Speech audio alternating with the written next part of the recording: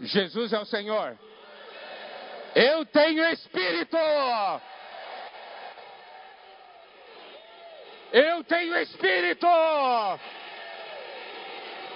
Isso é algo que eu nunca devo me esquecer. Ontem, nas palavras que foram liberadas, tanto pela manhã como pela tarde, nós podemos ver que um homem que vive no Espírito, um homem que tem no Espírito, que tem o Espírito, ele tem uma percepção, um discernimento diferente. Enquanto ali na igreja em Corinto, havia partidos, irmãos que estavam falando, eu sou de Paulo, eu sou de Apolo, eu sou de Cefas. Paulo então diz para os coríntios: vocês estão dizendo que vocês são de mim, ou de outro, ou de Paulo, ou de Cefas. Está tudo errado. Nós é que somos de vocês. Está vendo? A visão é contrária. A visão de homem espiritual não é segundo a carne. E mesmo Paulo ali em Efésios 4 mostra aqueles homens dons, apóstolos, profetas, evangelistas, pastores e mestres. Eles foram dados para o corpo. O corpo não foi dado a eles. Os irmãos compreenderam? Isso mostra que todos nós somos o foco da atenção de Deus. Deus quer dar tudo para nós. Amém? E também vimos ontem o que é ser um ministro de Cristo e um dispenseiro dos mistérios de Deus. Algo totalmente contrário à visão do mundo, à visão da carne.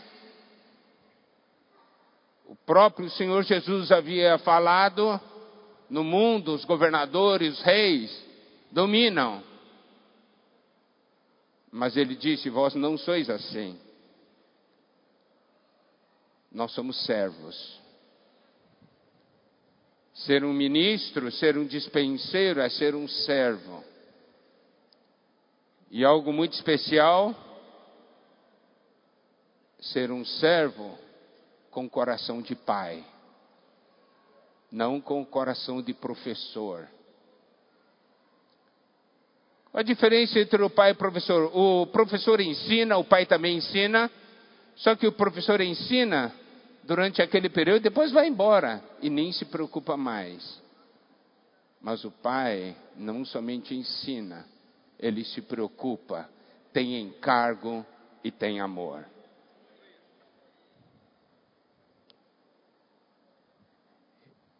E quando nós vemos um pai vendo o problema do filho, querer ajudar o filho, pelo fato de existir amor, ele tem uma atitude diferente de simplesmente um professor ou alguém que é legalista. Errou, tem que castigar. Não é isso. Daí nós entramos no capítulo 5 de 1 Coríntios. Gostaria de mostrar os princípios existentes nesse capítulo, para que todos nós aprendamos como um ministro de Cristo e um dispenseiro dos mistérios de Deus trata com os problemas. Nos versículos 1 e 2, Paulo diz: geralmente se ouve que há entre vós imoralidade, imoralidade tal, como nem mesmo entre os gentios, isto é, haver quem se atreva a possuir a mulher de seu próprio pai, e contudo andais vós ensoberbecidos, e não chegastes a lamentar, para que fosse tirado do vosso meio quem tamanho ultraje praticou. Nós vemos aqui um irmão que praticou um pecado bastante grosseiro, se atreveu a possuir a mulher de seu próprio pai. Realmente uma situação muito triste e lamentável. Mas o que Paulo está falando para os coríntios é: vocês sabem disso e não trataram isso? Vocês consideram isso algo pequeno? Então isso nos mostra algo, que eles haviam perdido a sensibilidade sobre a questão do pecado, a gravidade, a seriedade desse problema. Nós precisamos aprender algo. Primeiro, vamos ver Apocalipse, capítulo 18. Nos foi falado nas mensagens anteriores que ali em Corinto, a questão da cultura, os costumes, as coisas eram terríveis no que diz respeito aos pecados. Apocalipse 18, a partir do versículo 2. Então exclamou com potente voz, dizendo: caiu, caiu, a grande Babilônia se tornou morada de demônios, covil de toda espécie de espírito imundo e esconderijo de todo gênero de ave imunda e detestável, pois todas as nações têm bebido do vinho do furor da sua prostituição. Com ela se prostituíram os reis da terra, também os mercadores da terra se enriqueceram à custa da sua luxúria. Esses versículos nos mostram a visão de Deus sobre como é o nosso mundo hoje. Aqui diz que esse mundo hoje é morada de demônios, covil de toda espécie de espírito imundo e esconderijo de todo gênero de ave imunda e detestável. Isso é o que a palavra de Deus nos diz. Mas nós temos ou não essa percepção? Nós temos ou não essa visão? E aqui, no versículo 4 de Apocalipse 18, diz: ouvi outra voz do céu dizendo: retirai-vos dela, povo meu, para não serdes cúmplices em seus pecados e para não participardes dos seus flagelos. Aqui Deus tem um chamamento para o seu povo, porque o seu povo está misturado com toda essa realidade que há no mundo. E o Senhor diz: retirai-vos dela, povo meu, para não serdes cúmplices.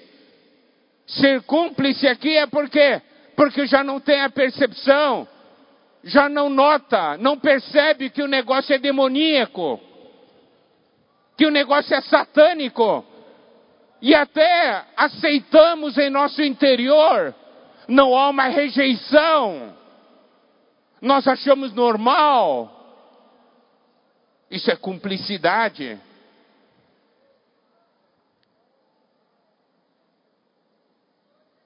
E aqui existe um chamamento: retirai-vos dela, povo meu. Qual o perigo? É que essas coisas, pelo fato de estarmos nesse mundo e sermos influenciados por esse mundo, essas coisas entram no nosso meio e nós nem percebemos. Não existe uma reação em nosso interior para rejeitarmos essas coisas. Achamos normal e acabamos nos tornando cúmplices.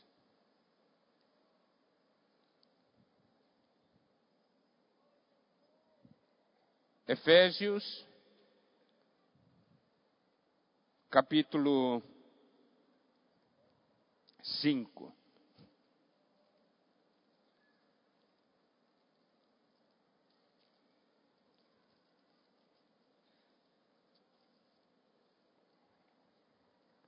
A partir do versículo 3. Mas a impudicícia e toda sorte de impurezas ou cobiça, nem sequer se nomeie entre vós como convém a santos.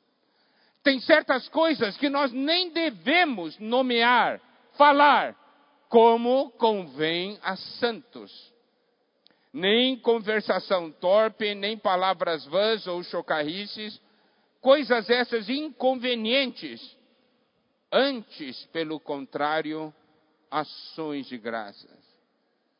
Sabei, pois, isto: nenhum incontinente ou impuro ou avarento que é idólatra tem herança no reino de Cristo e de Deus. Ninguém vos engane com palavras vãs, porque por essas coisas vem a ira de Deus sobre os filhos da desobediência.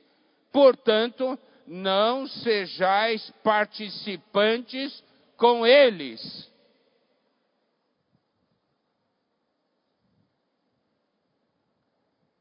Pois outrora erais trevas, porém agora sois luz no Senhor. Andai como filhos da luz. Porque o fruto da luz consiste em toda bondade, justiça e verdade, provando sempre o que é agradável ao Senhor, e não sejais cúmplices nas obras infrutíferas das trevas, antes, porém, reprovai-as. O que é se tornar cúmplice? Quer dizer que você vê a coisa e você já não reprova, você aceita. Coisas assim têm penetrado em nosso meio. Pornografia, normal. Todo mundo vê.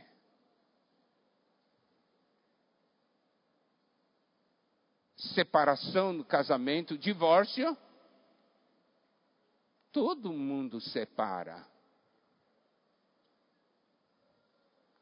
Eu mereço ser feliz. 1 Coríntios capítulo 5 trata de um problema, mas eu quero aplicar para uma situação mais ampla, porque é a mesma raiz. Já não tem mais um sentimento de reprovação, simplesmente se aceita. Por quê? Porque nos tornamos cúmplices. Já não há o sentimento de reprovação. E por isso, ali em Apocalipse o Senhor diz: retirai-vos dela, povo meu. Não fiquem num ambiente assim.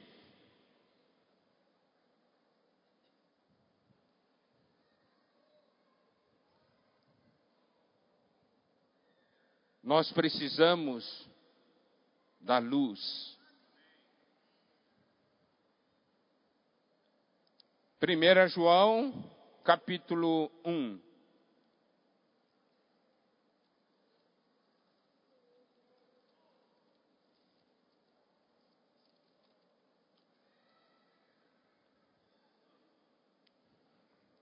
O que era desde o princípio, o que temos ouvido, o que temos visto com nossos próprios olhos, o que contemplamos e as nossas mãos apalparam com respeito ao verbo da vida. E a vida se manifestou e nós a temos visto, e dela damos testemunho e vou-la anunciamos. A vida eterna é qual estava com o Pai e nos foi manifestada. O que temos visto e ouvido anunciamos também a vós outros, para que vós igualmente mantenhais comunhão conosco. Ora, a nossa comunhão é com o Pai e com seu Filho, Jesus Cristo.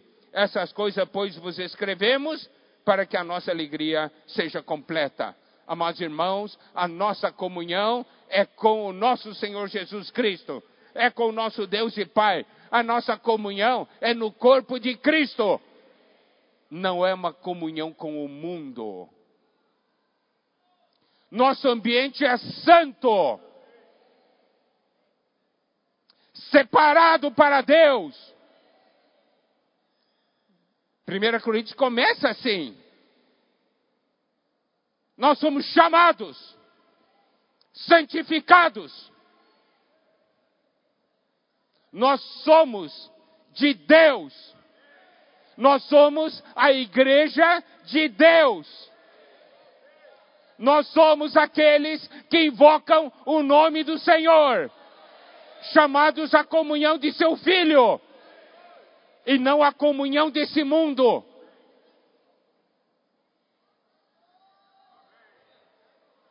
Aqui nós temos um pecado, e os coríntios não percebiam a gravidade disso, a seriedade do pecado. Hoje, quero novamente enfatizar, tantas coisas têm entrado em nós, e nós achamos as coisas normais. Coisas que a palavra de Deus expõe, coisas que Deus diz, eu sou contra isso. Nós temos a coragem de dizer, eu não sou contra. Mas nosso Deus é contra.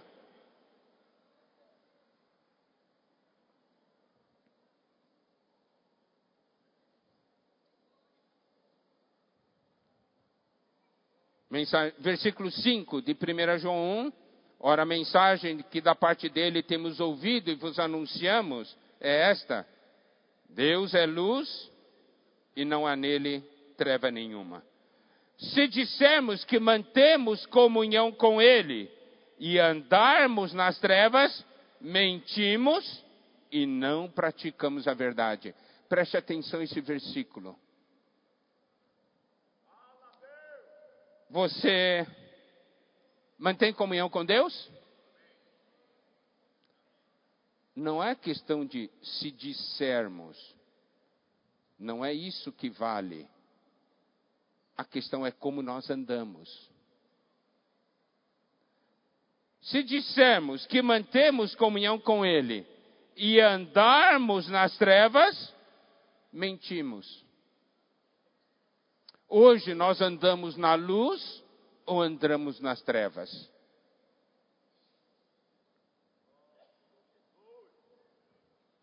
Como é que nós andamos hoje?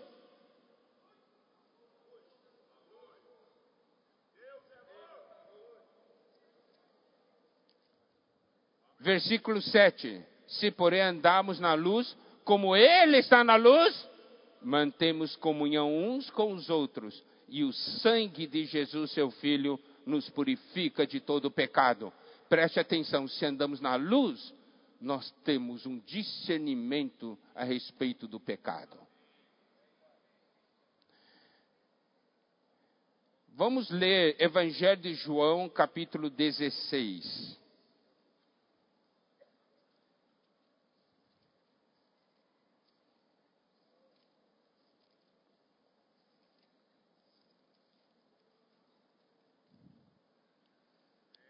Evangelho de João, capítulo 16, a partir do versículo 7. Mas eu vos digo a verdade, convém-vos que eu vá, porque se eu não for, o Consolador não virá para vós outros. Se porém eu for, eu vou-lo enviarei. Agora preste atenção ao versículo 8. Quando ele vier, convencerá o mundo do pecado, da justiça e do juízo. Do pecado, porque não crê em mim. Da justiça, porque vou para o Pai e não me vereis mais. Do juízo, porque o príncipe deste mundo já está julgado. eu vou pegar essa porção e fazer uma aplicação. Lembre-se, nós temos falado um ponto que deve ficar marcado profundamente em nosso ser. Eu tenho Espírito. E aqui diz que quando o Espírito vem, ele convence o mundo do pecado, da justiça e do juízo. Significa, se eu estou no Espírito, eu tenho discernimento a respeito do pecado.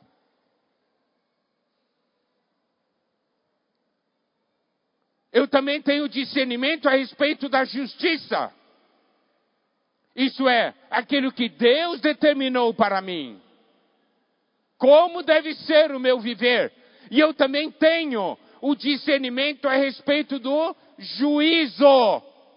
De que um dia estarei diante do tribunal de Cristo. Hoje, nós vemos muitos problemas no nosso meio. Por quê? Porque, por causa da influência do mundo, comete-se pecado? Eu não acho que é pecado. Por que não acha que é pecado? Porque não está no Espírito.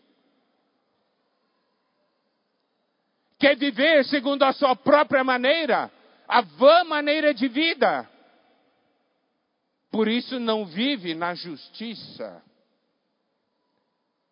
E não está nem aí para o fato de que um dia haverá o juízo do tribunal de Cristo. Estaremos ou não diante do tribunal de Cristo? E você está se preparando para esse dia? Preste atenção, o Espírito nos convence do pecado, da justiça e do juízo. Por isso, olha a importância de eu usar o meu Espírito, de eu exercitar o meu Espírito, de invocar o nome do Senhor, estar na comunhão com o Senhor.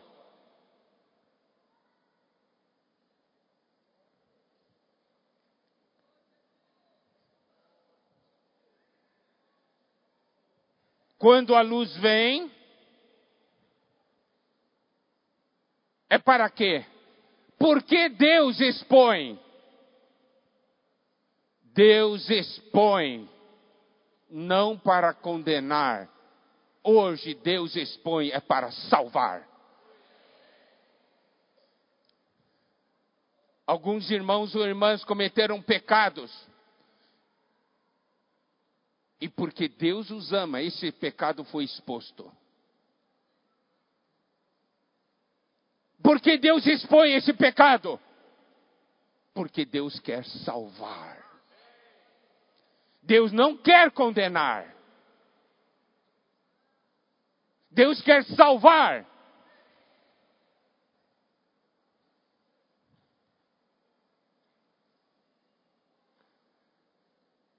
A luz vem,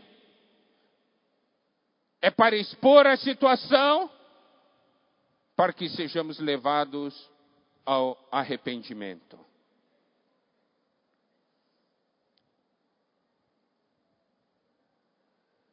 Nessa situação de 1 Coríntios, capítulo 5, primeiro Paulo fala desse problema e mostra como eles estavam insensíveis. E ele diz, nós precisamos tratar desse problema. Como se trata desse problema? No Espírito.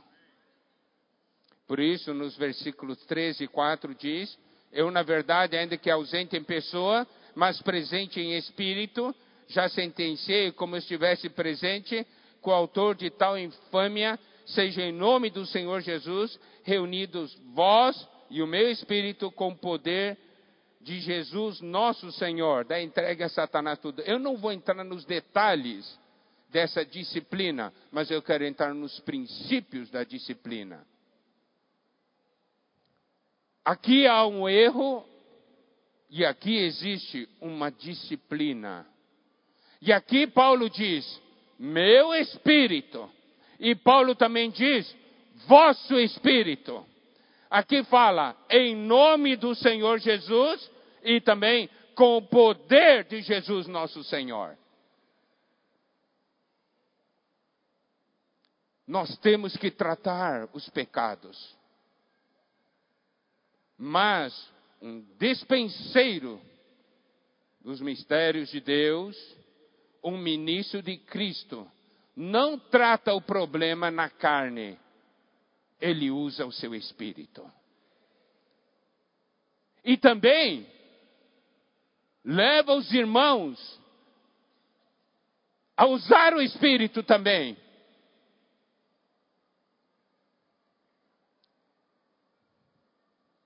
E faz em nome do Senhor e com o poder do Senhor. Por quê?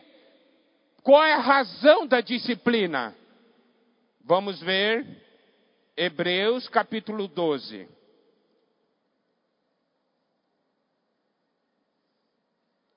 A partir do versículo 5.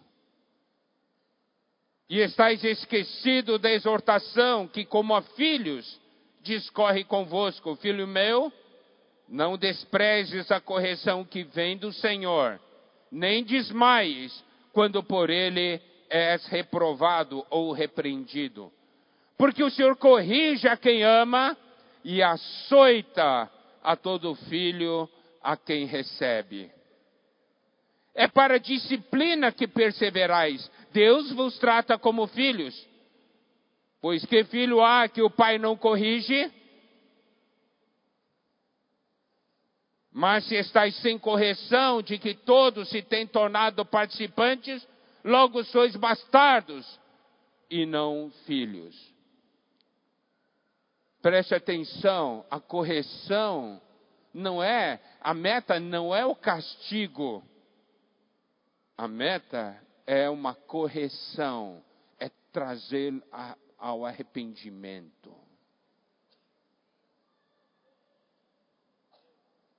Disciplina porque ama.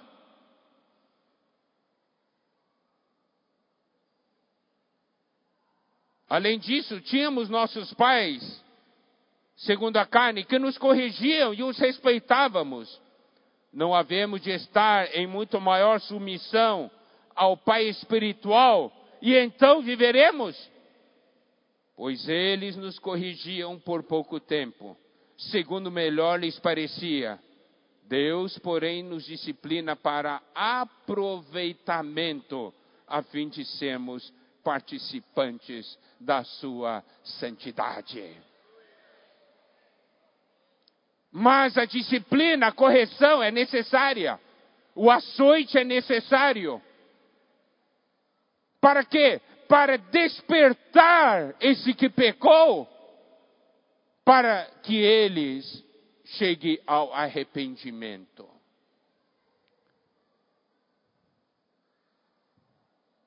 Por isso o versículo 11 diz, toda disciplina, com efeito no momento, não parece ser motivo de alegria, mas de tristeza. Ao depois, entretanto, produz fruto pacífico aos que têm sido, por ela exercitado, fruto de justiça. Preste atenção aqui.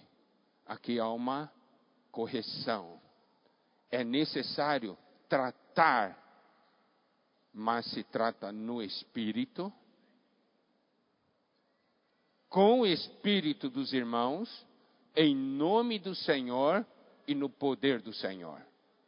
Para quê? Para levar a pessoa ao arrependimento. Isso é muito importante. Levar ao arrependimento. Por isso, existem duas coisas. É o grau de disciplina e a duração da disciplina. Mas tudo deve ser segundo o Espírito. O tempo da disciplina é determinado pelo Senhor. Então, os irmãos que estão ali em nome do Senhor, tratando, devem ter a sensibilidade no Espírito. Senhor, qual é o grau da disciplina e qual é a duração da disciplina? Até quando? Então tem que observar até o momento do arrependimento, até o momento que Deus diz, está bem já.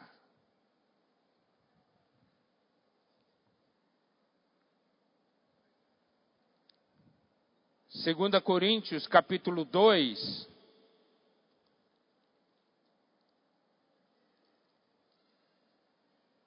versículos 5 a 8, fala do resultado dessa disciplina. Paulo ficou muito preocupado porque a disciplina que ele estabeleceu no Espírito, em nome do Senhor e no poder do Senhor, foi muito forte. Ele estava bastante preocupado. Será que não foi forte demais? Olha só o versículo 5. Ora, se alguém causou tristeza, não o fez apenas a mim. Significa que o pecado desse irmão causou tristeza em Paulo. E não somente para Paulo, mas também na igreja. Não o fez apenas a mim, mas para que eu não seja demasiadamente áspero, digo que em parte a todos vós. Basta-lhe a punição pela maioria.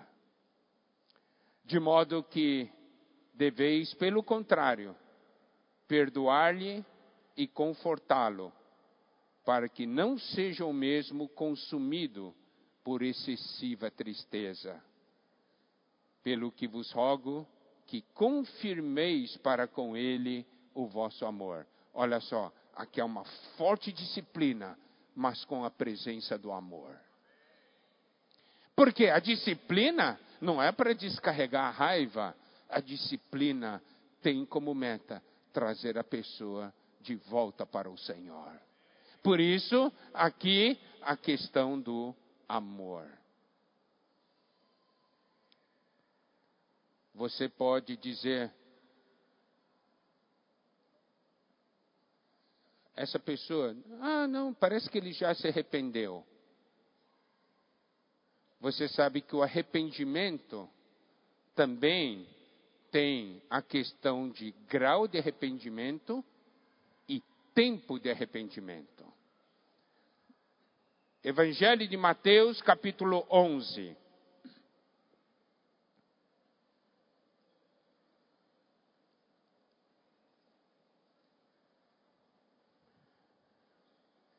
Versículos 20 e 21. Passou então Jesus a increpar as cidades, nas quais ele operara numerosos milagres, pelo fato de não se terem arrependido. Ai de ti, Corazim, ai de ti, Betsaida, porque se em Tiro e em Sidom se tivessem operado os milagres que em vós se fizeram, preste atenção, há muito que elas se teriam arrependido. Isto é, o tempo do arrependimento. Quanto tempo uma pessoa leva para se arrepender? Aqui o Senhor diz, se eu tivesse feito esses milagres em Tiro e Sidom, há muito, eles teriam se arrependido.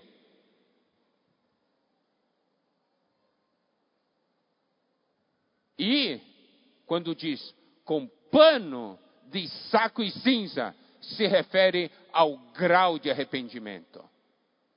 Então Deus olha para essas duas coisas, tempo de arrependimento e grau de arrependimento. Amado irmão, amada irmã, se hoje você está em alguma situação negativa, em alguma situação de pecado,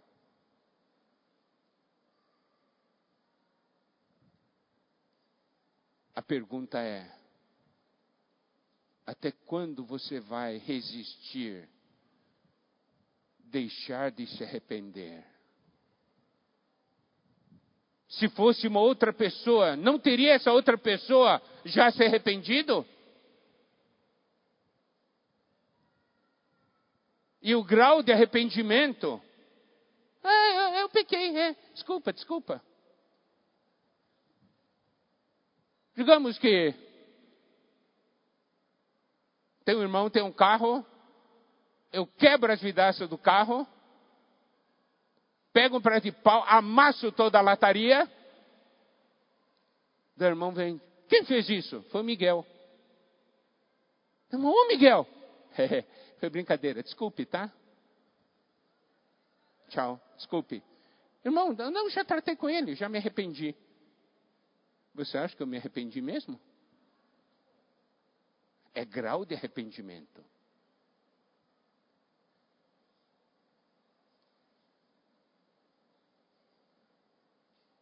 Por isso, a importância do tempo de disciplina e o grau da disciplina.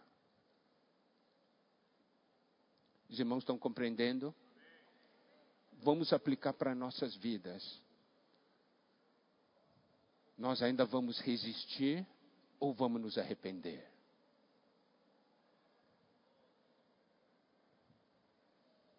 Lembre-se, o Senhor não quer nos condenar, o Senhor quer nos salvar.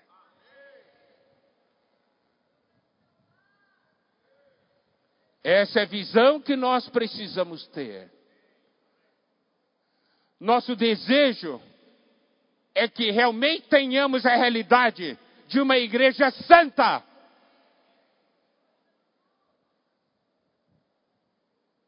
Que não sejamos nós a causa de contaminação. Voltando para 1 Coríntios, capítulo 5.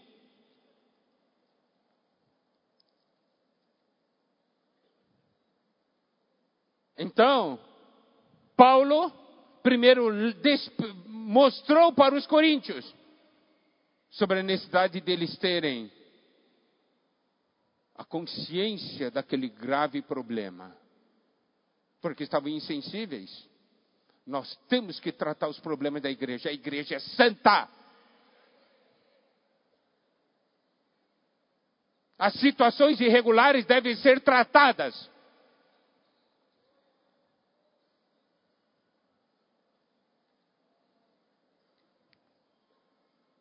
E aí, por que Paulo fala de remover tal irmão? Porque tal situação contamina os outros.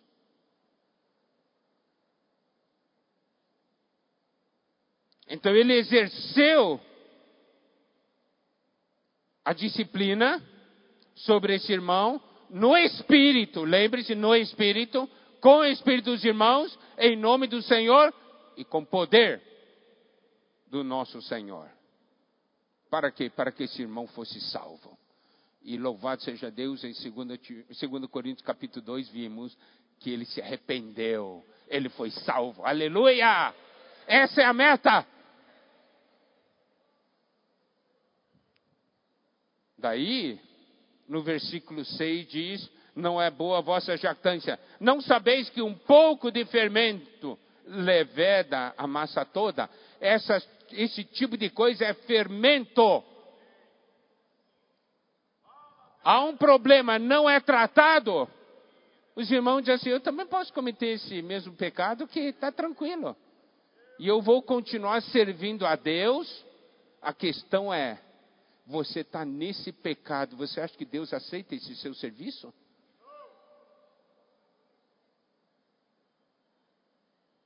Fere a consciência dos irmãos. Um pouco de fermento leveda a massa toda. Eu disse, mas só foi um errinho aqui. Para você levedar a massa, não precisa de muito fermento.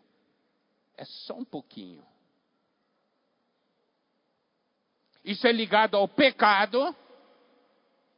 E é também ligado a doutrinas malignas.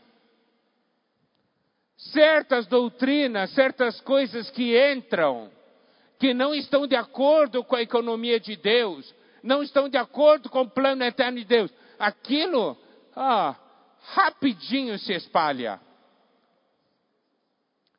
Eu quero fazer a seguinte pergunta: palavras de vida e fofoca, qual dos dois espalha mais rápido? Todo mundo sabe, é fofoca.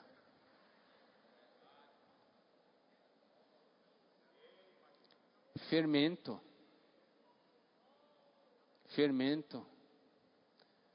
Para fofoca, nossa boca está sempre pronta, mas para palavras de vida, não precisamos de salvação?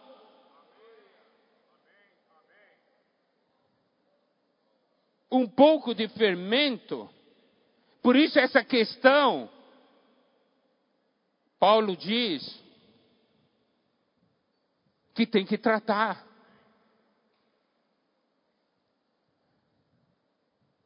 E aqui diz: lançai fora o velho fermento, para que sejais nova massa, como sois, de fato, sem fermento.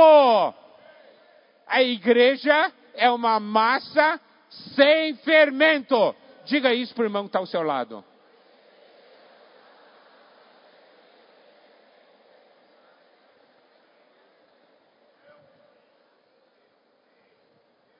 Então preste atenção, se você tem fermento, você consegue ver agora o dano que você pode causar à igreja?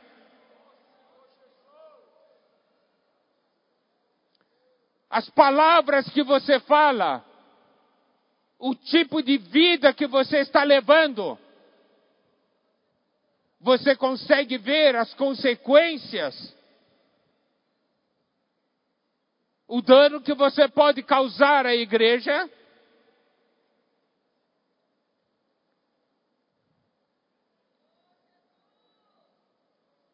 A igreja é uma massa sem fermento.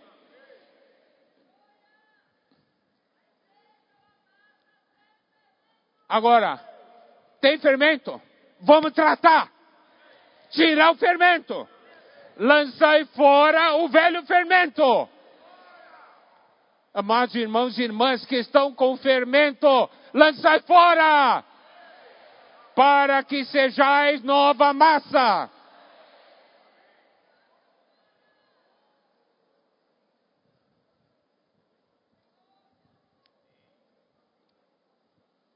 Paulo realmente, ele está aqui como um pai, ele está tratando isso aqui, mas graças a Deus, ele nos mostra o caminho. Ele diz, sabe, essas coisas são fermento, vamos lançar fora.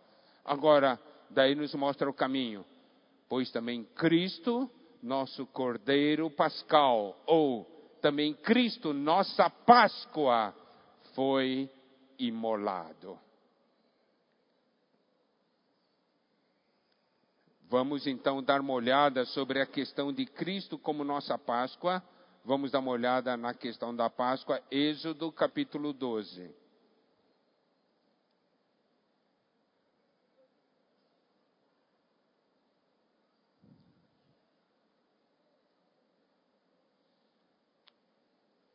Naquela noite em que foi instituída a Páscoa, em que o Cordeiro foi morto para salvar o primogênito.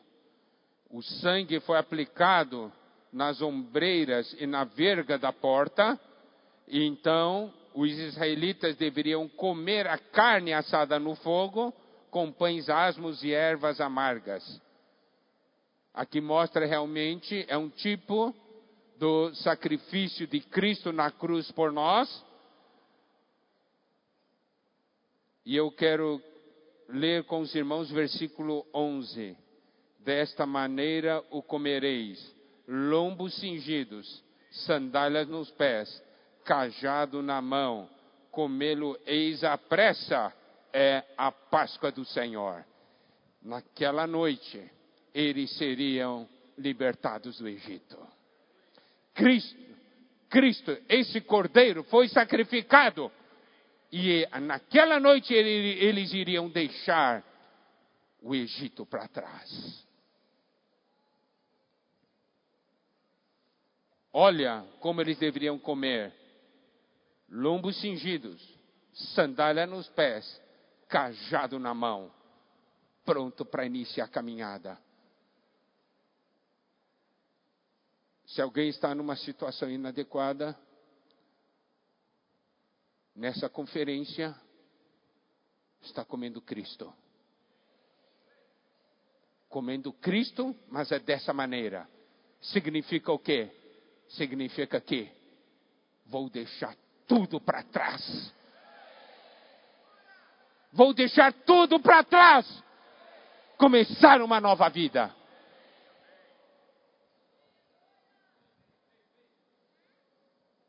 Versículos 14 e 15.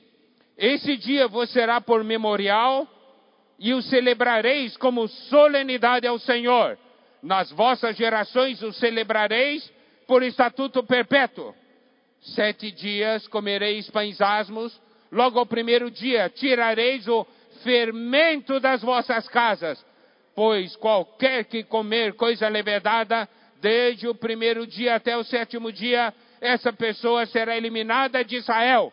Preste atenção, não era somente comer do Cordeiro. Ali se iniciava a festa dos pães asmos. E no primeiro dia é tirar fermento das casas. Vamos tirar fermento das nossas casas. Amém? Por que há tantos problemas dentro das casas? Porque tem fermento lá. E nós não tratamos com o fermento. Nós não jogamos fora o fermento.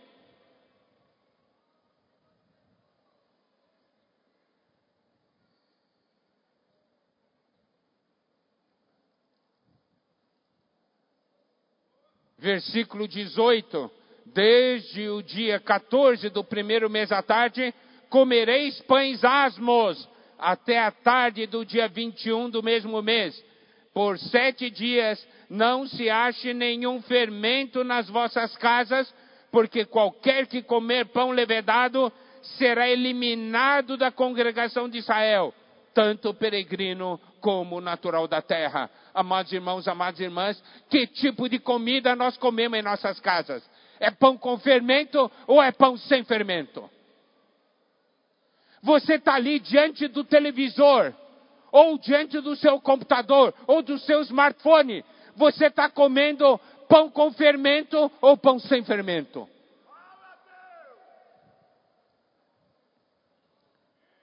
De onde esses pecados vêm? Vem de nós comermos pão com fermento.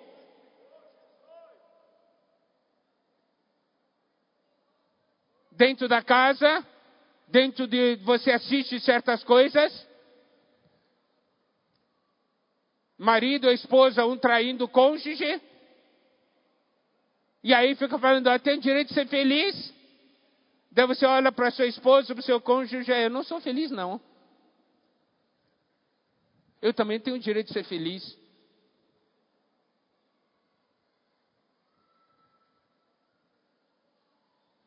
Come pão com fermento. E o resultado é esse pecado que está ali. Mas se você come pão sem fermento, louvado seja o Senhor. Você ganha vida, você ganha do Senhor. O pão que nós partimos no primeiro dia do Senhor é com fermento ou sem fermento? Sem fermento. Se você no primeiro dia do primeiro dia da semana come pão sem fermento, por que no resto do dia da semana você come pão com fermento?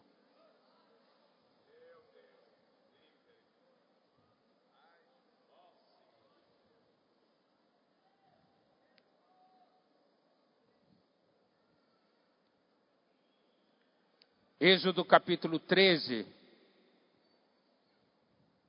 Versículo 3. Disse Moisés ao povo: lembrai-vos deste mesmo dia em que saístes do Egito, da casa da servidão, pois com mão forte o Senhor vos tirou de lá. Portanto, não comereis pão levedado, pão com fermento. Nós temos que nos lembrar que Cristo morreu para nos salvar. Ele nos libertou.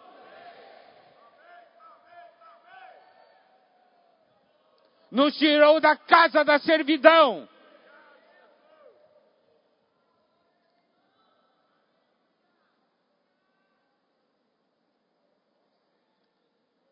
Êxodo 13, a partir do versículo 6. 7 dias comerás pães asmos, e ao 7º dia haverá solenidade ao Senhor. 7 dias se comerão pães asmos, e o levedado não se encontrará contigo, nem ainda fermento será encontrado em todo o teu território. Significa, na casa de cada irmão, cada irmã, não se encontra fermento.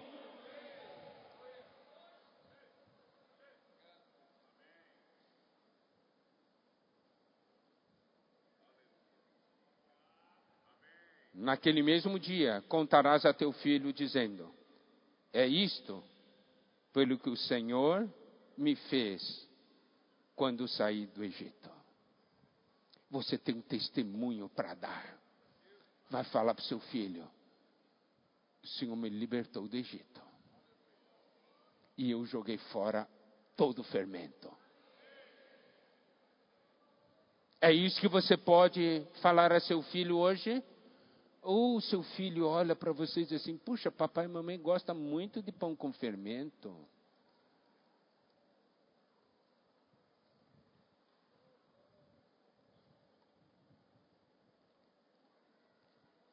Vamos voltar para 1 Coríntios, capítulo 5. Por isso, celebremos a festa. Não com o velho fermento, nem com o fermento da maldade e da malícia, e sim com os asmos da sinceridade e da verdade. Olha só, então nós ligamos primeiro o fermento à questão do pecado. Agora vamos ligar o fermento sobre ensinamento ou doutrina de fariseus e coisa assim, tá bom? Vamos dar uma olhada em Mateus,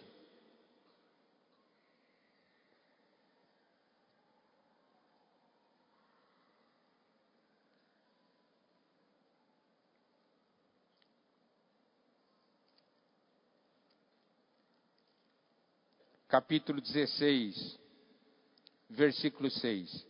Jesus lhe disse: vede, acautelai-vos do fermento dos fariseus e dos saduceus. Versículo 12. Então entenderam que não lhe dissera que se acautelassem do fermento de pães, mas da doutrina dos fariseus e saduceus. Então, vamos ver alguma coisa ligada à doutrina dos fariseus e dos saduceus. Vamos primeiramente abrir em Lucas capítulo 12, versículo 1. Posto que miríades de pessoas se aglomeraram, a ponto de uns aos outros se atropelarem, passou Jesus a dizer antes de tudo aos seus discípulos: acautelai-vos do fermento dos fariseus, que é a hipocrisia. Nada é encoberto que não venha a ser revelado, e oculto que não venha a ser conhecido. Fermento dos fariseus é a hipocrisia. É uma vida fingida. Como que é a nossa vida? A vida que manifestamos para os irmãos, é a vida real ou uma vida fingida? Se a vida fingida, é fermento.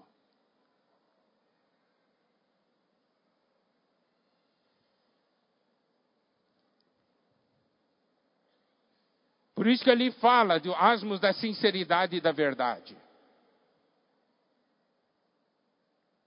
Lucas, capítulo 20.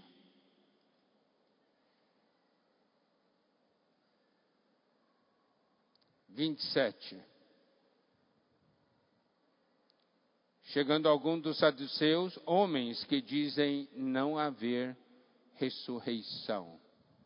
Isto é ligado aos modernistas, aos pensamentos modernos, às ideologias de hoje. São fermentos. É o fermento dos saduceus.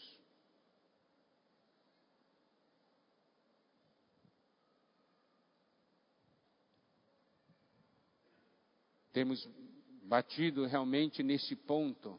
Até que ponto as ideologias de hoje contaminaram o nosso ser? Marcos capítulo 8.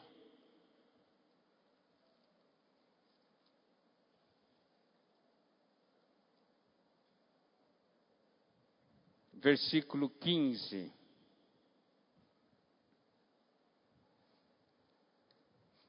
Preveniu Jesus dizendo: vede, guardai-vos do fermento dos fariseus e do fermento de Herodes.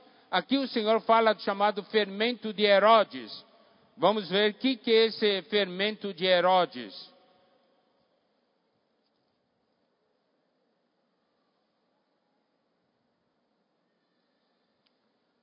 Herodes era o rei. Ele cometeu muita coisa errada. Ele tomou a mulher de seu irmão. Nós sabemos as coisas ligadas à política, né? Corrupção, essas coisas todas. E olha o versículo 20 de Marcos 6. Herodes temia a João, sabendo que era homem justo e santo, e o tinha em segurança. E quando o ouvia, ficava perplexo, escutando-o de boa mente. Olha só como é que era Herodes, né? Ele tinha cometido um pecado tremendo. João dizia para ele, no versículo 18, não te é lícito possuir a mulher de teu irmão. Ele ouvia essas palavras fortes, e olha só, ele mudou de vida? Não. E ele gostava de ouvir João. Quando ouvia, ficava perplexo, escutando boamente. O que significa isso aí? São aqueles que chegam na reunião e dizem assim, que palavra! Depois volta para casa e continua a viver do mesmo jeito. Você pergunta para ele, você acha bom? Que palavra! João, Herodes gostava de ouvir João. João vinha e falava, e depois Herodes, ficava perplexo. Que palavra! Mudou de vida? Não. Quantas vezes você já disse, que palavra! Mudou sua vida? Fermento de Herodes.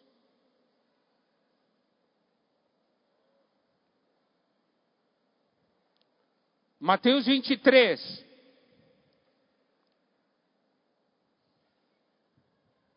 Irmão Pedro gosta muito de tocar essa porção, porque realmente essa porção tem muita coisa que nos ensina. Ele diz assim, então falou Jesus às multidões e aos seus discípulos, na cadeira de Moisés se assentaram os escribas e fariseus. Olha só o versículo 3, olha só o que o Senhor diz. Fazei e guardai, pois, tudo quanto eles vos disserem. Em outras palavras, o Senhor diz assim, tudo que eles estão falando está certinho, vocês devem fazer. Porém, não os imiteis nas suas obras, porque dizem e não fazem. Eu tenho esse fermento.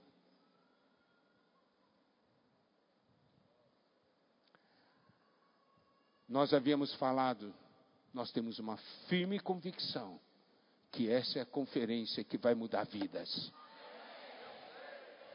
Deus está falando forte, luz está sendo intensa e está mexendo em cada um de nós. Por quê? Deus não quer condenar, Deus quer salvar.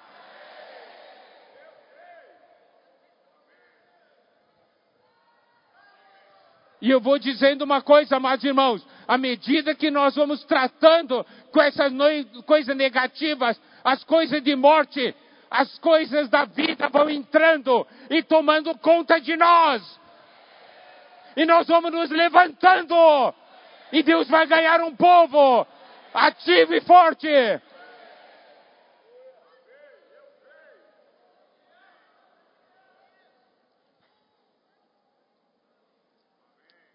Voltando para 1 Coríntios capítulo 15. Então, capítulo 5. Irmãos, vamos celebrar a festa!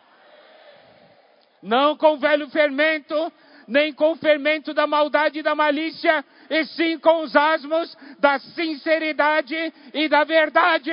Por quê? Porque eu tenho Espírito!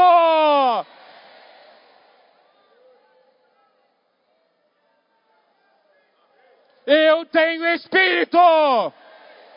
E o Espírito me convence, me mostra a verdadeira situação da minha vida.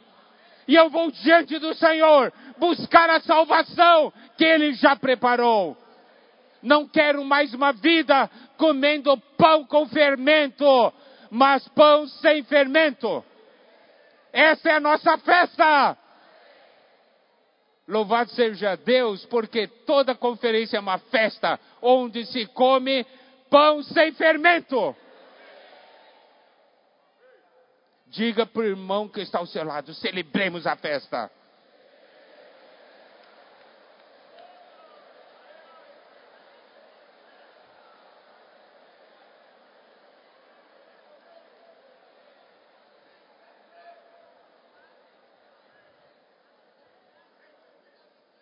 Daí no versículo 9 em diante, Paulo de novo toca naqueles que são um problema. Já em carta vos escrevi que não vos associasseis com impuros. Refiro-me com isso não propriamente aos impuros deste mundo, ou aos avarentos, ou roubadores, ou idólatras, pois nesse caso teria de sair do mundo. Mas agora vos escrevo que não vos associeis, preste atenção, com alguém que, dizendo-se irmão, for impuro, ou avarento, ou idólatra, ou maldizente, ou beberrão, ou roubador. Com esse tal, nem ainda comais. Aqui fala que existem aqueles que se dizem irmãos, mas têm um viver totalmente, um viver desregrado, um viver impuro. Com esse tal, nem ainda comais. Pois com que direito haveria eu de julgar os de fora, não julgai vós os de dentro? O de fora, porém, Deus o julgará. Expulsai, pois, de entre vós o malfeitor. Preste atenção, uma pessoa assim causa dano à igreja.